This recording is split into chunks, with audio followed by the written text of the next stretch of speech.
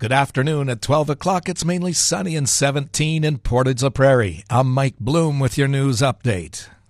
Burger Days are back in Portage-la Prairie, and we'll see restaurants from all over the city compete to try to take this year's title of Best Burger. Portage Regional Economic Development Executive Director Eve O'Leary says the community was so pumped after last year's rendition of Burger Days, which saw Mole Guacamole take first place with their Mole Guacamole Burger.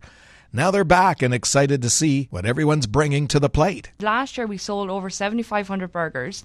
That led to over $100,000 of revenue injected into the businesses at a time where they didn't see that revenue. And it was really exciting to hear some of them this year because they said the amount of exposure that they got for their restaurants was just phenomenal. She adds the businesses taking part are even more excited for this year's Burger Days, due in part to the fact that you'll be able to eat in most, if not all, the restaurants in the competition, a piece that was missing last year during the pandemic. She mentions there's a lot of different types of burgers ranging from standard beef, chicken, and even an ice cream burger. The Prairie Wind Music Festival came back to Cypress River, and attendees were excited to finally get to hear live music for the first time in a while.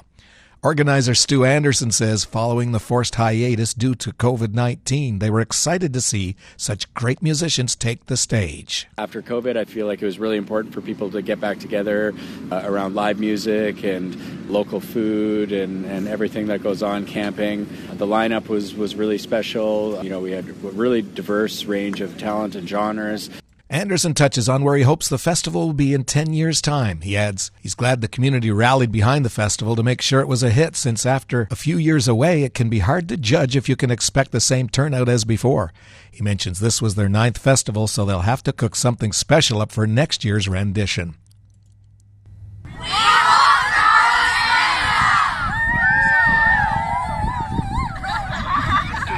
That's the students of Southport's Lighthouse Christian School shouting the news that they walked across Canada. The principal, Sharon Vickruck, came up with a novel plan to bide their time over the COVID-ridden school year with activities that would bring them closer together as a student body, while at the same time meeting their physical education needs. Vickruck shares the plan. We had a map of Canada, and we started walking from Portage-la Prairie on the Trans-Canada Highway west. When we got to Mile Zero in Victoria, British Columbia, we had a Mile Zero party. Then we were magically transported back to Portage, started again from here, and walked east until we came to Mile Zero in St. John's, Newfoundland. She notes they didn't do it themselves, though. Vickruck says they enlisted parents, other family members, and friends to help them out. She says it took the entire school year to complete the feat, and adds it was a great activity. They started the first week of school and ended the week before last, 34 weeks in total. Check out the photos at Portage Online. And if you see news happening, share it with us instantly. Download the Portage Online app to your smartphone today. And in sports, the Portage Terriers are happy with how the 2022 MJHL draft went for them. The Dogs selected 5 2006-born prospects in the 8-round draft this past Saturday. Head coach Angus Moore says the team got many of the players they wanted and are very satisfied with the results. He notes with the new draft format, these players now have the opportunity to play for Portage much quicker if they're ready. It's a little different this year because a kid we can draft can step right in and play next year, whereas in earlier years you had to sit around a year before you could play junior after you were drafted. So it'll be interesting to see how many of the kids drafted this year are actually in the lineup of the teams next year.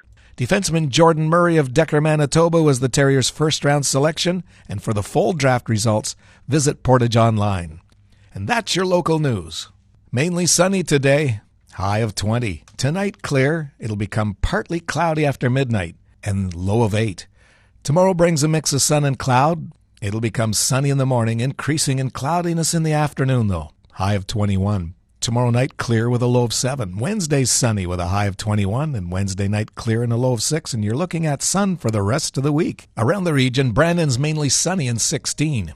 Winnipeg's also mainly sunny, 17, and here in Portage, it's mainly sunny. A little bit of wind from the east-northeast, humidity's 46%, temperature 17. From the Portage Online Newsroom, I'm Mike Bloom.